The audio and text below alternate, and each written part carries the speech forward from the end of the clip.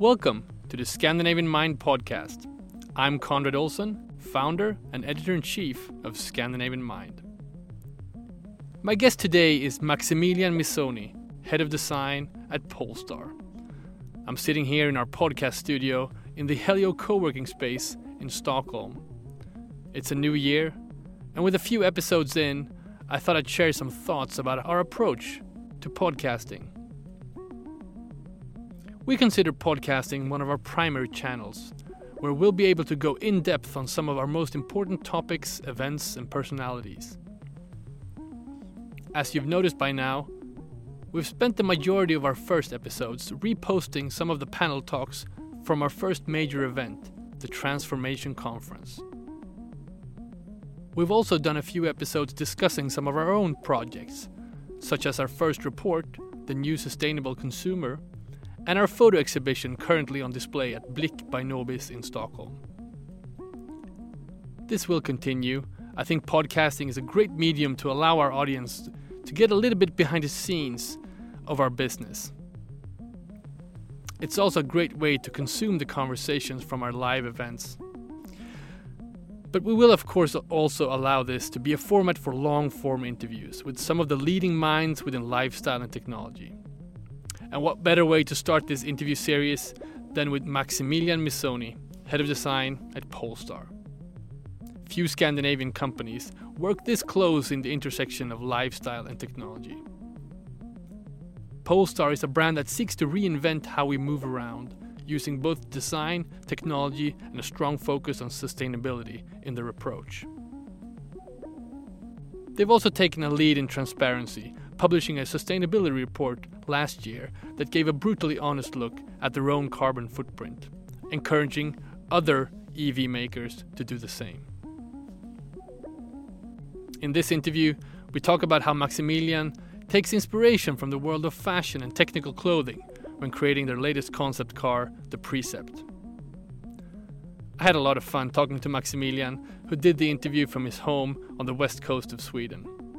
I think he's an inspiration for anyone working with design, sustainability, and creating lifestyle products that people really want to use.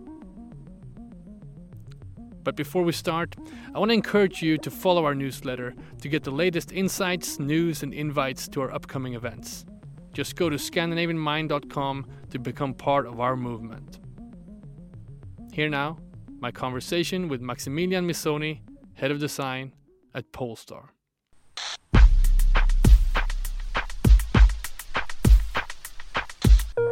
I am here with Maximilian Missoni, head of design at Polestar. How are you, Maximilian?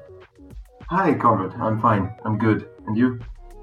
I'm very excited about doing this interview with you. I've been looking forward to it for a long time and following the trajectory of Polestar. But I wanted to start in a very current situation here. Just a few days ago, before this recording, you were part of a fashion collection launch that was quite unusual with the fashion house of Balenciaga, where you actually launched a few sort of innovative models of Polestar in a video game. Can you tell me a little bit about how this all came up and what was it like to design these vehicles? Yeah, well, that was such an interesting process, the whole thing, because I think I have to start with our Polestar design community. We started an Instagram account that is called Polestar Design Community, and the idea was that one of our managers, and he's really passionate about the brand Polestar and about design and about Instagram and all this coming together.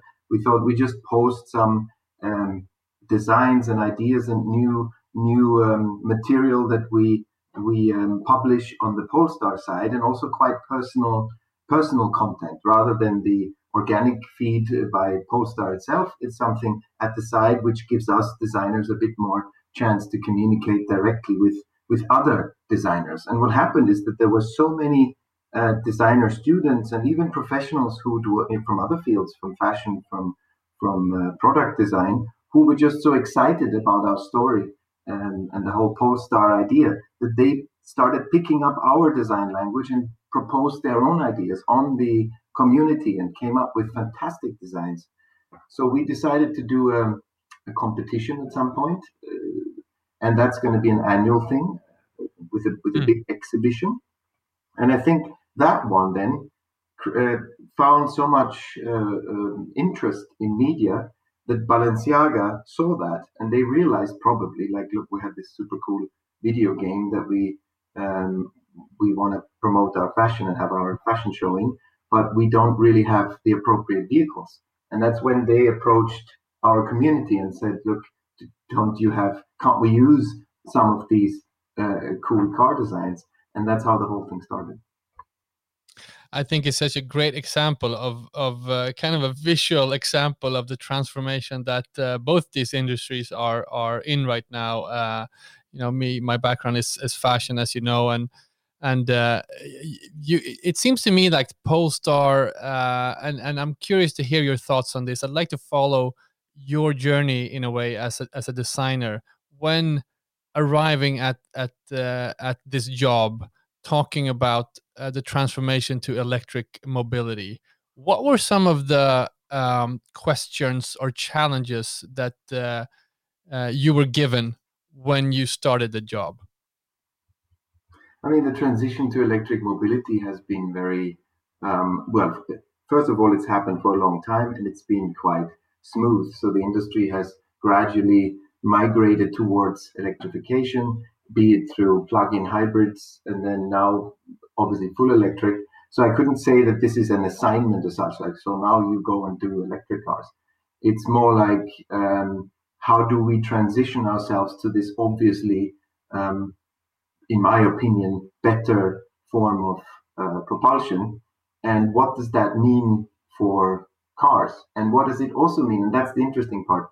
It doesn't stop with the product. It goes in the user experience completely around the product, because once you have an electric powertrain, once you have so much power when it's standing still, you can do all sorts of other things with electric cars. And then there comes the different ways of usership. I mean, there's all the business models around electrification, and all of this is unfolding now as we speak and as we work with it. And I think we all just, dove into this, and it wasn't really this, for me at least, it wasn't really this cut. Of course, with my assignment as head of design for Polestar, it's clear that we are going to focus fully on electrification with the brand going forward. But yeah, so that's how it happened for us. So in doing this with the Polestar brand, what were some of your first steps as a designer? What were some of the first things you had to tackle on your job? Well, the Polestar brand was a unique opportunity for all of us, because it's born out of Volvo, the Volvo car group, and that allows us to really focus on the brand and taking the design further and analyzing society and current needs and what is changing. And I think, as you said before, what we're doing with the community, what we're doing with Balenciaga, and these things are an expression of how fast and how sustainably everything is changing. I mean, it will not go back. And this is a big focus for the Polestar brand. We have, however, Volvo Car Group in the background, and that's amazing, because these guys obviously have nearly 100 years of experience in safety and engineering, quality. So this is something, bringing these two things together, I think, gives us an edge over, let's say, other startups who have to first scramble to get all the basics in place. So we have that legacy without actually, we have that freedom without actually having to focus too much on getting the basics right. So the basics are a part of our package. So you have the basics, you have the sort of heritage of Volvo as a foundation of your work, but it seems to me like you really have your eyes set on the horizon, on the future, and the developments in electric mobility. And prior to this interview, I was sent a talk that you did about the three major disruptions facing the automotive industry. Can you talk a little bit about those disruptions, what they are, and perhaps we can go into each and every one of them? Yeah, this is my personal view, but I think it's quite commonly understood that we're in the middle of electrification, the shift towards electrification. As we can see, it's getting more and more serious. There are countries, clearly stating that there will be bans for combustion vehicles by a certain point in time, not so far future actually. So that's the first big one. And I think, as I said, thinking that this is just a shift in propulsion is probably a little bit short, because it will entail uh, the possibility of new business models. And the second one is then autonomous drive. It's been talked about a lot lately, and I think everybody thought this is going to be like a flip of a switch and it's going to work. But we all knew inside the industry that there are these um, cases on the periphery of the actual core, driving along a highway at a certain speed, a constant speed, and it's a closed lane. I think that is the easy part. But then when it gets extremely complex with weather conditions and in inner cities and so on, these cases they take a lot of learning and a lot of testing in order to get them right, because this is an important topic. But still, I'm convinced this will happen. And again, you can see this only as propelling a car itself without having to drive it. So giving the driver back some time to do something else. Extreme cases being, reading or sleeping. But what goes way beyond this is if you take the steering wheel away and you have literally no way to interfere with the car, and then you will not have to drive it yourself, or rather, you don't have to own the vehicle anymore. So there are all these hailing scenarios, and that opens up a lot of possibilities for designers.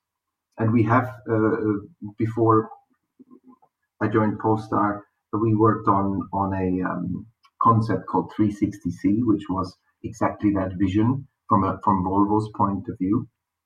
Mm.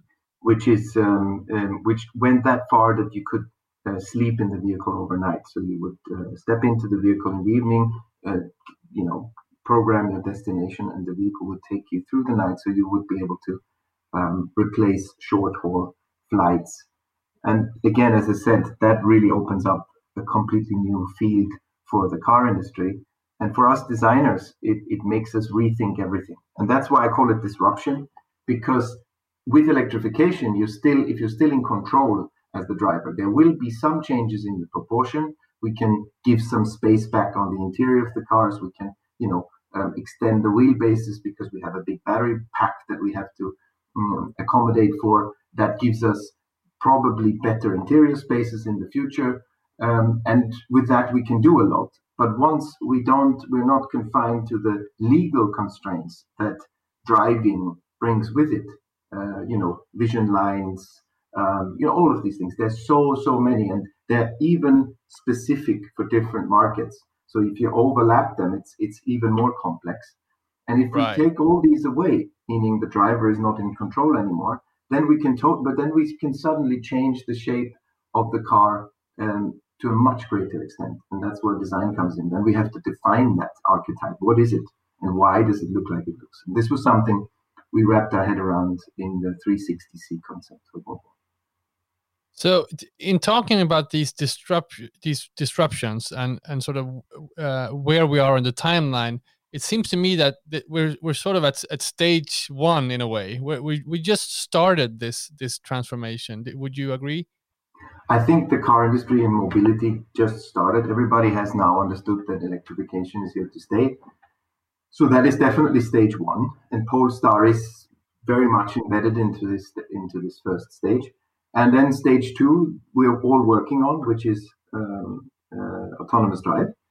And then stage three, that was the third disruption, and that was something I think we all were so focused on stage one and two, electrification and autonomous drive, that stage three, more or less for many, came as a surprise, which is circularity or sustainability to an extreme extent.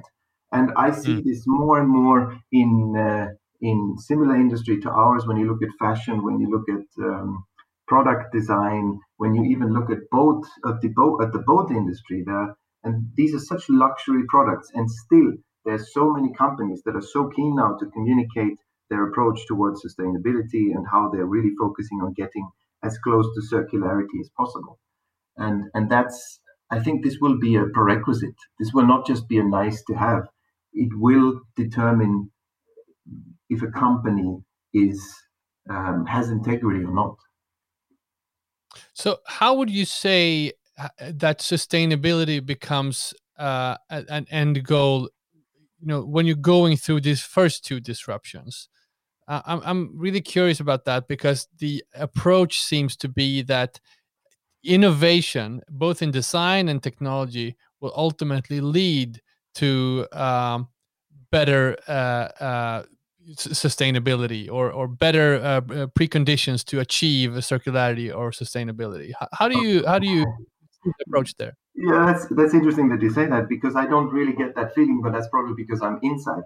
I don't think anything leads to anything. It really needs people to steer it into a certain direction, because there's so many forces that push and pull when it's about creating a product in the process of product creation, and that you have to always make conscious decision at every step of the way. Do we want to go this way, or do we want to go that way? And that they could be totally opposites or conflicting, like cost and sustainability, or function and autonomy. I mean, these things could be opposites. So you really have to, and that's the big thing I experience at every step of the way. And interestingly, it starts very much at design, which is normally the first step. At the inception of a product, you have to make these decisions. So it's not a given that when you are going ahead into the future that our products will naturally be more sustainable. I think this is actually quite a challenging process. We have disclosed our life cycle assessment for Polestar 2, and that was a very controversial and very interesting thing to do, because yes, we all believe in electrification, and we know that electrification is the right way, because obviously there are no emissions once the car is in use, and over a lifetime, that is the way better balance in terms of CO2. But we also have to be open and honest about the first part of the process, which the customers normally don't have anything to do with, but the companies do, and that's when you source the raw materials, when you transport them to the factories, how do you power the factories, where do you get your raw materials from, how do you produce the batteries, and all of this. And there is a certain amount of CO2 emissions in that process, and this is the process we really need to look at, and we are looking at as an industry now. But I think nobody has been so transparent about these figures as Polestar has. And this is a call to action for everybody, and say, look, we know that we're doing the right thing, but we should all together work on improving the status quo. And that only works if we're transparent, and if we get the buy-in from everybody, and if we also can motivate other companies, and also, importantly, the suppliers, to join us on that journey. Right. So just there's so much to unpack there. But just to be clear, Polestar released a report a few weeks or a couple of months back, sort of disclosing the whole, being very transparent about the impact that your production has on the planet. Yeah, it kind of compares the life cycle assessment of CO2. When and where is CO2 created in the process of a product from being built, from being sourced, being built, and being used. And it compares that to a combustion engine car. It was within the group, so a Volvo XC40 was used. So it compares to similar cars, one full electric car and one full combustion car, and it compares where the CO2 emissions happen. And that shows clearly that the electric cars start off slightly worse in the production process because of the batteries mostly, and during their lifetime they totally recuperate and even we improve that figure to be much better in the end overall. But still, there is this part of the journey before they go to the customers where we really can improve and will improve. But it's interesting that you mentioned this is a call to action for anybody working, and that there's such a complex process. I can't even imagine, putting together a car, just the design and engineering of it, and then, as you mentioned, the sort of legalities of different markets, and to be able to wrap that up into one single product that you're able to sell. That's amazing to me. But I'm this call to action, and this seems to me to be the kind of the unique approach that Polestar has, both in terms of you having this long-term perspective, looking into the future at new business models, autonomous cars, what will happen, and not just think where are we right now. But I would imagine this is part of informing all your co-workers and all the people that are involved in the process. So it's almost like you're creating this value system, that we are going in this direction, and this is the reasons that we are doing that. I should probably, before I forget now, because that's a very interesting point you're making there. And I have to say, to be fair, the whole industry is on a similar trajectory. I mean, everybody is looking into the change. Everybody is trying to understand where we're going. Everybody is also, I wouldn't say everybody, because it depends, of course, where your focus is as a company. But I can clearly talk about Volvo. Polestar and Volvo are very close, obviously. So Volvo, of course, as well, is extremely interested in sustainability, and, as you know, in autonomous drive and in electrification. So I mean, these things we definitely have in common.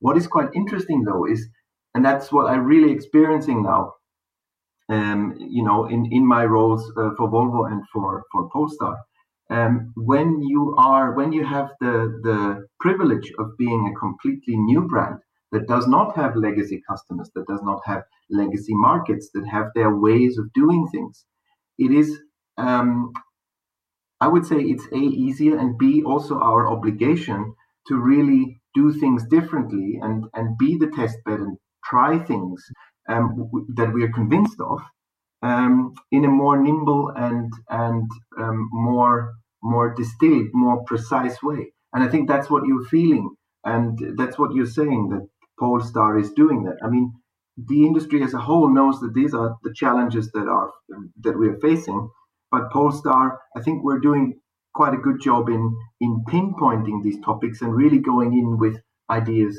and solutions. Maybe I could mention Precept, our concept car from earlier this year. Please do. I was going to get to that. That's a great example. Yeah, because that fits in there.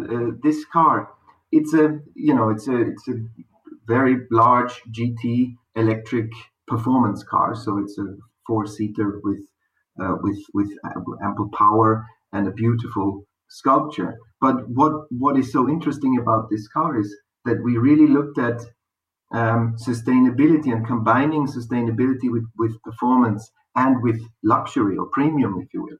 And that's interesting, because when you look at premium, the first things that pop into your head are, okay, leather, chrome, wood, deco, and all these classical things. And when you really take them apart, you go like, hold on, where does this come from that we put wood into a car? It's like, why? And then you think back and you go like, okay, that was probably 19... Pardon?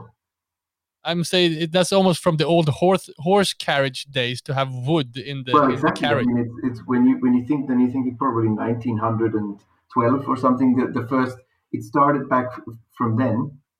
Yeah. And these things just became tradition, and they became a learned paradigm that we are working with. And it would be easy as a new brand to go and take these paradigms and apply them to our products, to make sure that the products are being accepted by the same kind of people that we know are looking for these products.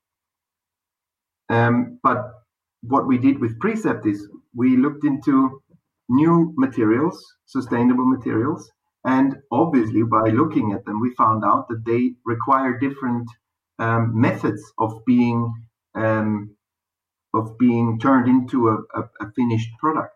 And instead of trying to force these methods into submission and say, okay, we want to hide the fact that they're made that way, we said, okay, how can we work with these things, and how can these things inspire a new design language?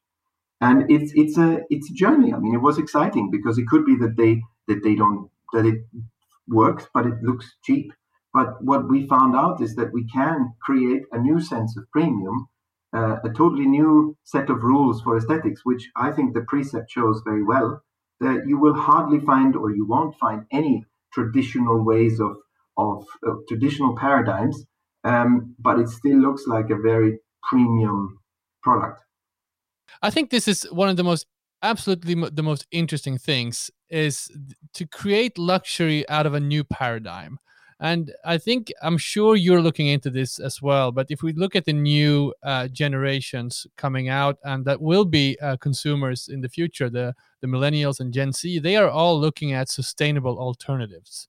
Yes. So can you give some examples on how this sort of new sustainable materials made it into the Precept car, in terms of just any example of perhaps a textile or a metal or something that you sourced from a sustainable approach? Mm. Yeah, we have some examples, and not only in Precept, but also in Post Tattoo, our current production car. Now, I will come to this. So for the Precept, there are two things that are, for me, probably the most exciting. And one is the interior upholstery of the Precept is a 3D knitting material. So that's from recycled PET bottles. It's a yarn that's from these PET bottles. And what's so cool about it is that we looked at the sportswear industry, or sneakers in this case, shoes, and they use 3D knitting for quite a while now. And the exciting thing about 3D knitting is that you can knit it into shape, so you don't have any offcuts. So if you use a textile or a leather, you always get it in rolls, and then you cut it into shape, and then you upholster a seat, or you make a shoe. And there's waste from that. So the good thing here is that you can use technology to reduce waste, and of course to input a recycled material. But that leaves you with a certain aesthetic, and that aesthetic we know from 3D knitted sneakers. And the question was, can we apply this aesthetic to a car interior and make it look absolutely premium, absolutely luxurious? And I think the way we did this with Precept, by combining it, by using it and using its special properties, like being able to use graphics on it, and working with patterns, and combining that with materials like recycled aluminium and bio-vinyl, like vinyl from cork, in this case, from cork waste. I think it became a very interesting new aesthetics.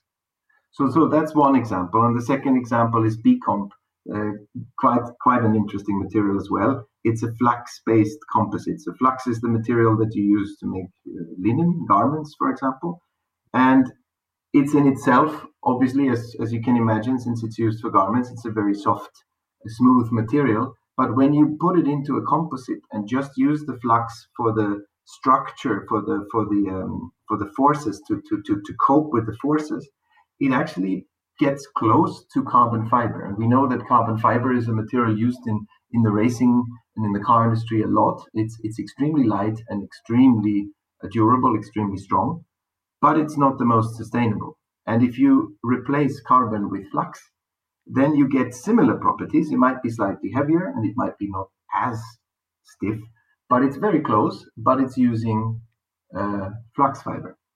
And flax is a crop that is also very interesting, because it's used to revitalize fields between different types of crops. So it's a very good crop for the soil. And there we did a lot of experiments with where this material can be applied, and we have it very extensively used in the interior and even in the exterior of the car. I'm super fascinated by this method of sort of investing a lot of time and energy into research and developing and designing these sort of um, really cutting edge cars. How do you go about then? You know, because I assume you're doing that, and then you're pulling methods and materials and stuff, and putting it back into cars that are perhaps the ones that are sold right now, and sort of the ones, so you can get some volume and scale to it. How does that process work?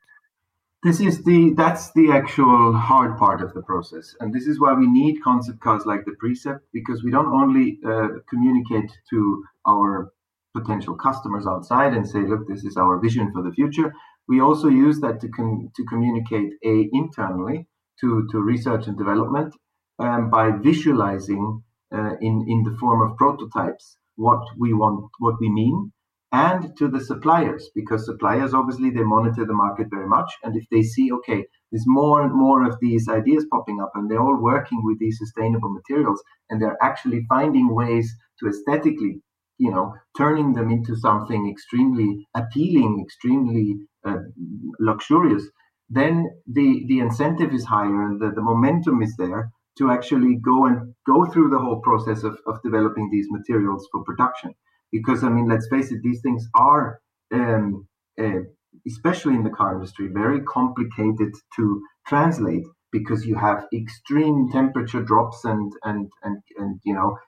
differences is a massive amplitude, minus 40 to plus 80. I mean, these are extreme temperatures. You have UV radiation a lot. So you get, and that's just two examples. There's so many abrasion, daily use. There's so many things that these materials have to fulfill as properties, that this is a long way to get these things then really into production. And that's where we need all the support we can get. And normally that is connected to a certain price premium as well. If you start with a material that is very niche and very new, and it's normally more expensive than if you use a material that's been around and that exists in abundance, is maybe less sustainable.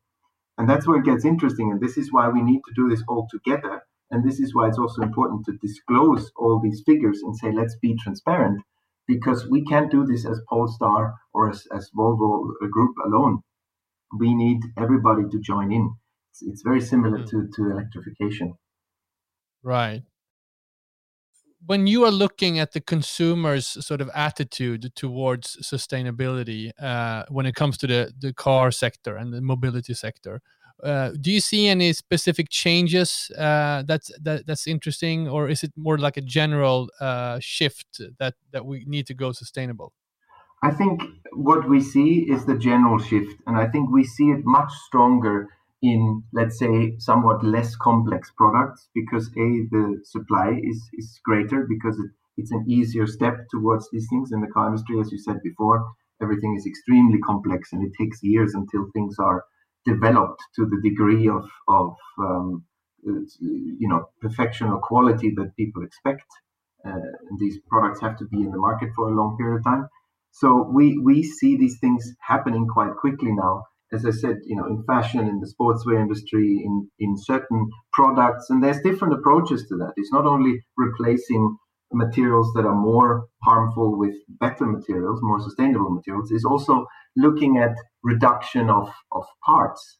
It's one thing to engineer things to function well, but sometimes we are too complicated, too complex with our products. So combining functions or combining different parts into one part, we see that in the furniture industry, how you can simplify the product that will not only, of course, using more sustainable materials is one thing, but using less of everything is also a good thing, especially when looking at industries that are cranking out or millions of pieces. This is what we have to be aware of.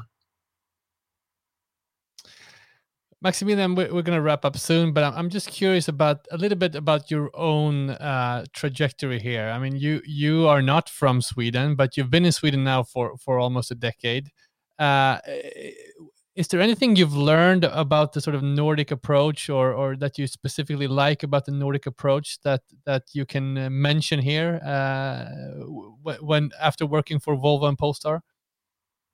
Yeah, absolutely. I mean, I come from, well, I would say quite Central Europe, from Austria, and my name implies that I have Italian roots. But I think in my heart, I've always been a little bit more Nordic. At least that's what my friends say. I'm probably more Nordic than Italian as a type. But what really struck me when I came here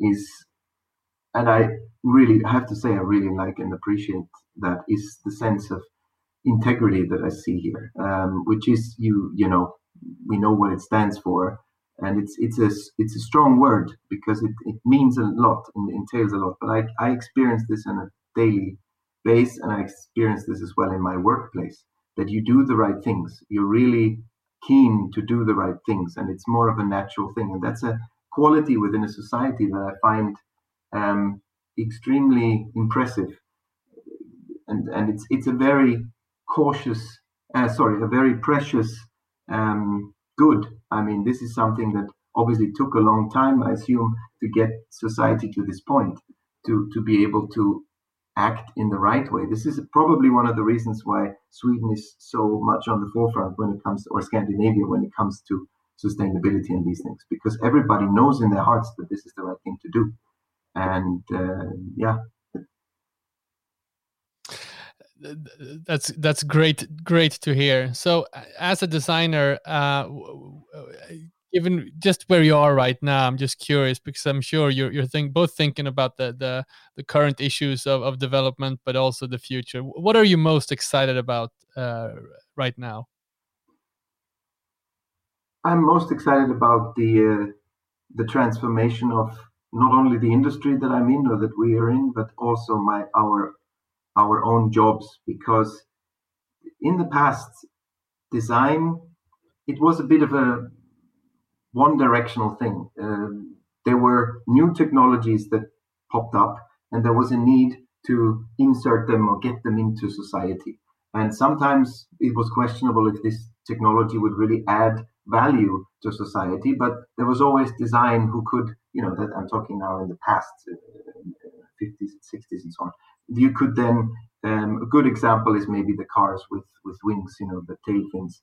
There was something happening in technology in another area, like we're flying to the moon, and then we're using design to turn cars into spaceships, and we're selling this to people so they get a part of this innovation. And that was kind of a very superficial use of the creative and innovative power of a designer. But nowadays, because we are in these three disruptions, I feel very strongly that it's a totally different approach to design. It is like design is understood as the creation of a product, and it starts with the user needs. It starts with user experience. What do people want? What will they want in a couple of years, and why will they want it? Where are we in society? What are the trends? And in order to make the right products, you need designers to distill all this knowledge and also a lot of intuition into ideas. Well, I'm sure that must feel like a great responsibility. Maximilian Missoni, Head of Design at Polestar, thank you so much for speaking to me and sharing your thoughts today. Thanks for having me, Conrad. You've been listening to the Scandinavian Mind podcast with me, Conrad Olsen. This show was edited by Erik Sedin. If you liked what you heard, follow us on your preferred podcast app like Spotify or Apple Podcasts. To get the latest news, insights, and invites to upcoming events, sign up to our newsletter. Just go to scandinavianmind.com to become part of our movement.